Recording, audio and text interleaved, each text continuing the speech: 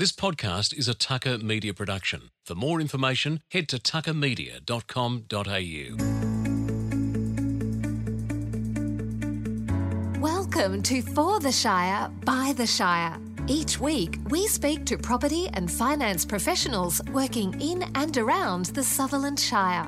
Discover insider tips and tricks from the Shire's leading experts on how to get ahead in today's market. Introducing your host, Nathan Smith, the Director and Senior Mortgage Broker at the award-winning Birdie Wealth. Welcome back to another episode of For the Shire, by the Shire. I'm really excited for this one. This is a really great insight behind the properties and how we work out the value of them. Today I've got Brett Smith, who's a valuer and director of the firm McLennan Steege Smith. He's got over 20 years experience as a valuer and has valued thousands of properties around the Sutherland Shire. So if anybody knows what something's worth, here's our guy. Brett, welcome to the show. G'day, Nathan. Thanks for having me. Now, nice easy trip for you here today. 2 floors up in the elevator to get here. You're a local working out of Miranda here. So how did you fall into becoming a valuer? My father was a valuer. So as a child growing up, I saw my father doing what I do and always having an interest in property. I watched what Dad did. My days off from school or school holidays, I was holding the end of the, back in the day, the metal tape or whatever it was, measuring up houses and going with Dad. So, yeah, that's how I got there. So growing up as a kid, you're on site looking at properties and you just found that passion at that point? Yeah, always been interested in real estate and homes and where we live. And as I said, observing my father and taking interest in what your dad does, suddenly it grew from there and wanted to, saw the pathway and so let's continue the family tradition of property. But originally that, all my family, or certainly from Dad's side, were all builders. So we've sort of gone up, diversed a little bit from building and hands on the tools to actually just valuing property. As a mortgage broker and those who work within real estate would understand how important that role of a valuer is, and it can really be the difference between make or break on a deal, whether somebody gets the keys to the property or whether they don't get the deal. Can you explain it to those who aren't familiar with it? What does a valuer actually do? So we are providing assurance to a lender that when they borrow money, there is security there to underpin the money they're lending out, so hence the mortgage. We're saying, yes, this is a safe lend. The people are purchasing this property. It's going to create or provide the security of the money they're about to hand over, which in turn becomes the lent amount. So you're putting a price on the property, and how does that process go? Or are we plucking a figure? What's the science to picking a price? Exactly. Look, when we're valuing property, our best case scenario is comparing like with like, comparing apples with apples. So, the first thing is when we ask to value property, inspect the subject property, understand what it is, 3 bedrooms, 2 bedrooms, and the condition of the property, and then from there, the size of the land, those items, and then most importantly, looking at properties in and around that same position that are comparable. No 2 properties are exactly the same. We all think it's a direct comparison. It is to a degree, though there is the difference of topography of the land, the construction, the standard of finish, and we will make those appropriate adjustments. So you're looking at the property that the person is either looking to buy or has bought. You're looking at other properties in the area that you think are comparable to it and seeing where it sits in comparison to them? Yeah, correct. Let's say we're a home which has 1950s, 1960s weatherboard or fibro home that may have the original kitchen, though may have a renovated bathroom, and vice versa, or both are done or they're all totally original. You can't find exactly the same, but you'll make those allowances. Kitchens and bathrooms are a pretty important part of when we're assessing properties and understanding what's there. They're the 2 most expensive rooms of the home to replace and refit them. And so they're one of the particular items we'll look at fairly closely. So having valued for 20 years now, can you take me back to one of those first valuations that you ever did? Can you remember going back there? Sure, it's a while ago now, but yeah. Look, I've certainly seen that the prices escalate over years, and as they say with property, it always goes up. There's always a little glimpse, and we might be having an adjustment at the moment, but in the long term, property should be a long-term investment, not a short-term. The grand scale is that it keeps growing in value. Over the time valuing properties all throughout the Sutherland Shire, have you ever had the case where, having done it for 20 years, where you've gone back to a property that you valued years ago multiple times? Absolutely. Yeah, that's always an interesting case. I actually did, well, it wasn't the same. I've done plenty of those, though I've done where I've actually gone back to my old family home. Really? I just didn't say it to the client, just whether, okay, bang, and just did what I had to do. I was like, this is interesting. I've lived in a number of different homes with my family growing up in the Shire. So yeah, it just happens, all neighbouring properties and things like that. Now, spending so much time in research and looking at numbers and real live figures on where the market's going, how do you see the media compared to what you actually see on the ground? Are you seeing differences? Do they line up? What's the difference there? With the greatest respect to the media, we all use that term. We've all heard the term banner, sensationalism, especially when we're listening to the broader media. We've got to keep in context that they're talking about Australian prices or New South Wales prices. We're lucky that the majority of the properties that we'll deal with here, Nathan, is the Shire, all the surrounding suburbs, and the eastern seaboard properties. When the media is speaking, they're also talking about areas further west, townships further west, new fringe suburbs of Wollongong. They're talking about fringe suburbs and when they're talking nationally, they're talking southeast Queensland, the suburbs between Brisbane and the Gold Coast.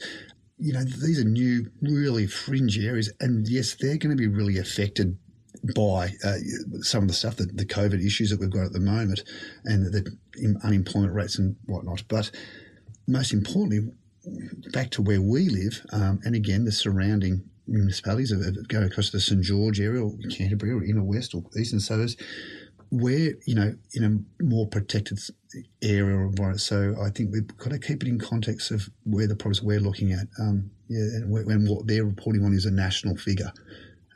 It's very, very important.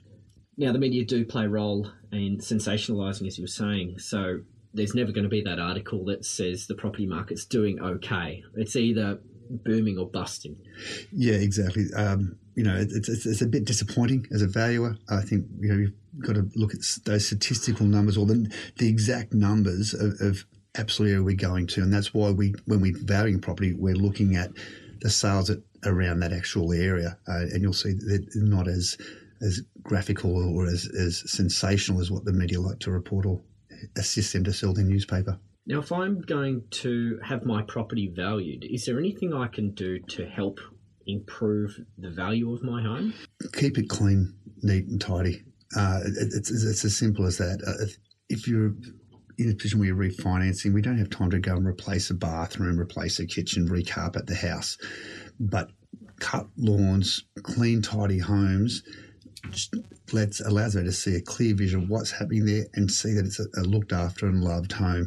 If a valuer walks into a house and see there's general maintenance and just aren't being approached or being looked after, he sort of says, oh, hang on, what's going on here? Whereas he can say, yeah, look, this is a cared for, loved home. The lawns are cut, the gardens are, looked after, everything's neat, tidy, tucked away. You go, yeah, this is normal. So now you're valuing it as you see it generally.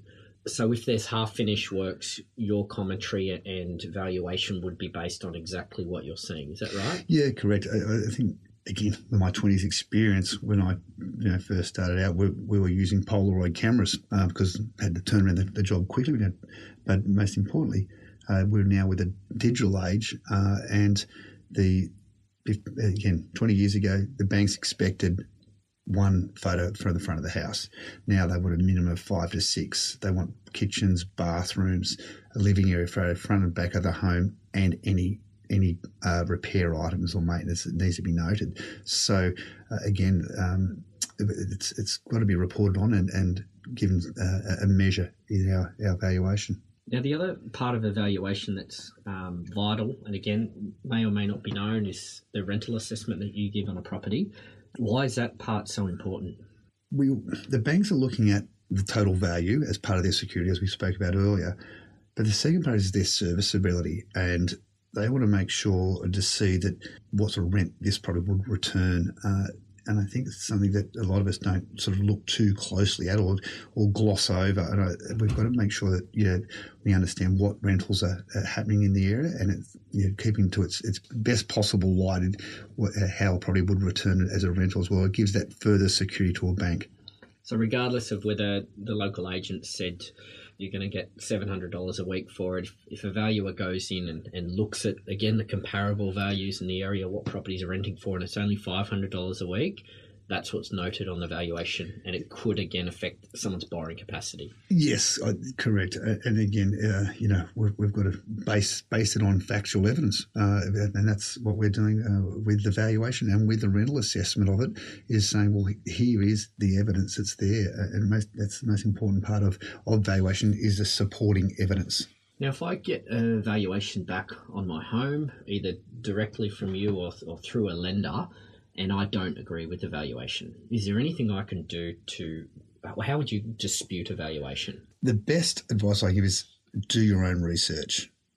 Jump online, dig around, find sales, and they've got to be completed sales, like not deposit taken or exchanged. They're fully completed sales, and use that as evidence to say, hey, I think this might be a little bit short of what our expectations are. And this is the evidence that supports the argument of what's being said. That said, we've also got to remember that the bank prefers, our base there, depending on, is on a 3 to 6 month, sales period. So pulling a valuation out from 2 years ago, it's irrelevant. Throw it in the bin. It's recent sales is the key. So that's really, really key. So ideally, if you can get a copy of the valuation, you can see what properties the value has actually compared with. You can see if they're fair comparables, and if not, you can do your research and find settled homes, not properties that have sold, but actually settled homes that you feel are more comparable to the property you're buying. Exactly. And even if you don't get the advantage of seen the valuation report, because that sometimes doesn't happen, you just say, okay, look, I'm still not happy with that, and I can provide you these 3 sales that have taken place. And again, we're looking at zoning, looking at land size. That sometimes comes in when you're doing residential houses, and of similar age and vintage.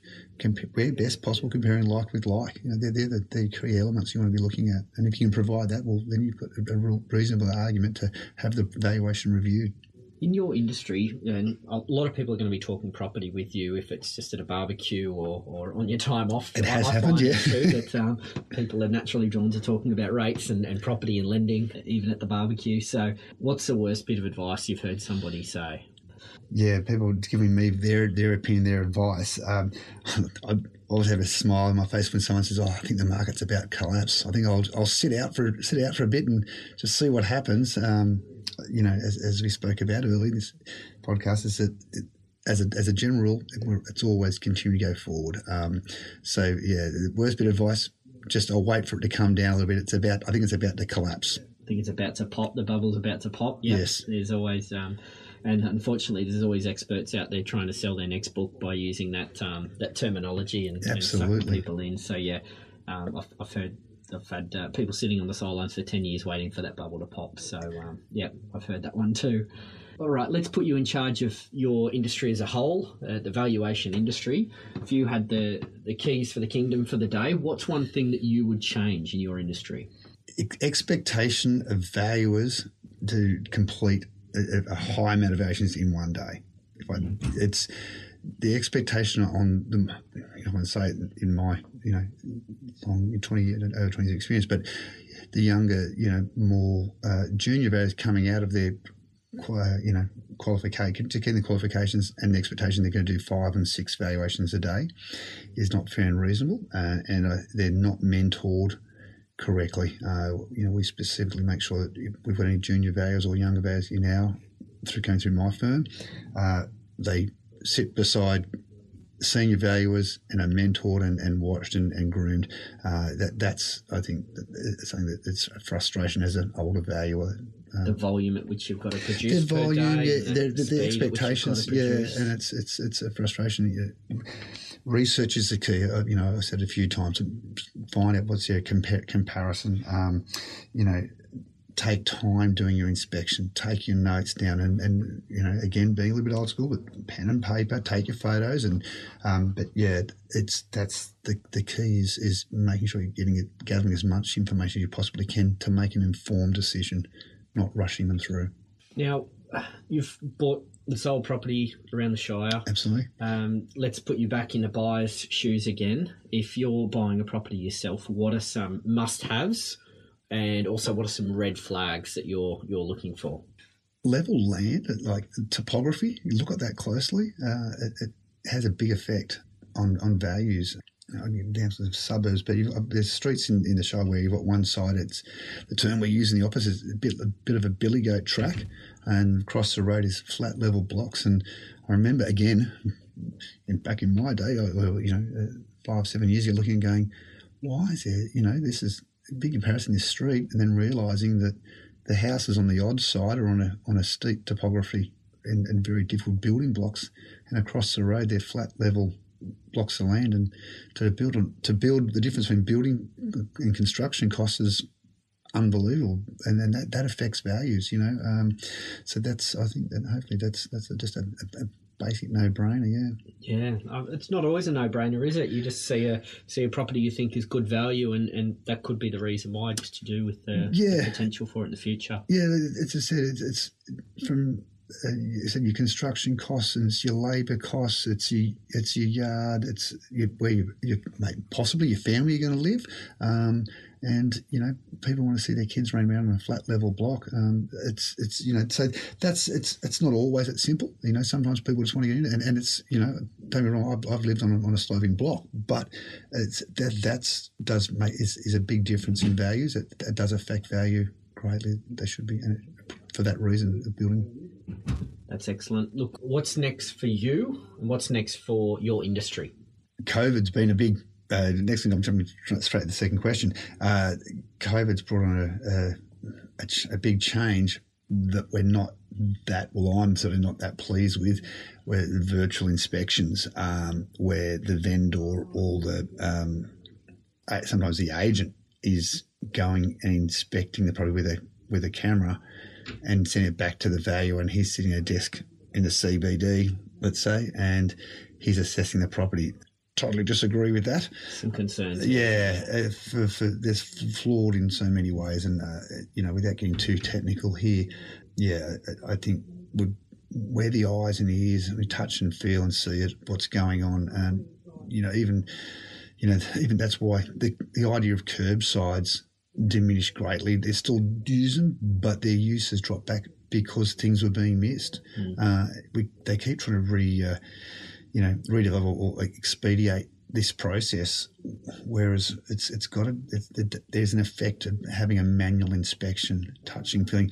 I've walked through homes, and as you walk through the home, you feel a slight bounce or a different movement on your feet, and you say.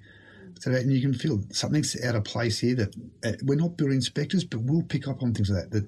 And it's called when your piers under the house on a timber frame floor, they subside, and you might get like a trampolining of the floorboards, and it's because the house is collapsing underneath.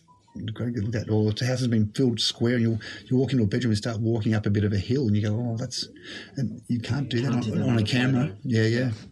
No, that's great. So you think needs to be heading back towards more that traditional value, touch, feel, smell the property, and absolutely get a good understanding of it. Looking back around the Sutherland Shire and the properties here, is there any one that was particularly memorable, a valuation you've done around here? It doesn't sort of directly relate to the mortgage industry, though I have certainly done a couple of unusual things. I don't know if you know the dive spot at Shiprock Bay down there. Yeah. That land was where Shiprock is. That land was actually given to council by the landowners. There was an underwater cave there, and the owners have already gave that property back to the land. They gave that land back to become a public reserve, and it is what today is. where those rocks lie, there's an area of land on the waterfront, which is actually the neighbouring property the next door neighbour's property. And they got some advice that if someone slips over as they come out after a dive, knocks their head on this triangular square piece of land, they're liable. And so council approached me and said we need to. So they tried to also donate this piece of land to council, and council with their regulations said we can't just take it, we've got to pay what's fair and reasonable.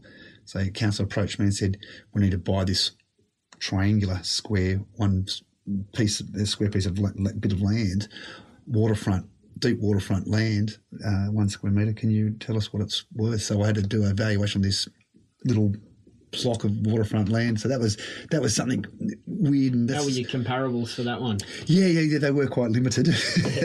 Yeah, what we did was we went and looked at waterfront sales at the time, and then we deducted what we say the improvements on the land. So, and so we were trying to get older, rundown or delinquent like homes that may have sold in the last 12 months and come up with a rate of what people are paying for the land content, and excluded the improvements on the land. And then we sort of started coming up with numbers, say, okay, we know that waterfront land is worth this much a square metre, and once you put 5, 7, 8, again, that's why you use a sample of sales, not just one. We started to work out that that's the rate on a square metre rate for land in the area. And then we looked back at the subject and said, well, it's this aspect, it's on deep water, it's negatives and positives, it's got to be approximately there, and that's how we did that calculation. Yeah, brilliant. That's great. Look, thank you so much for coming on today. Your insight's been really interesting, even for me, sitting in that industry, just seeing it from fresh eyes. It's been great.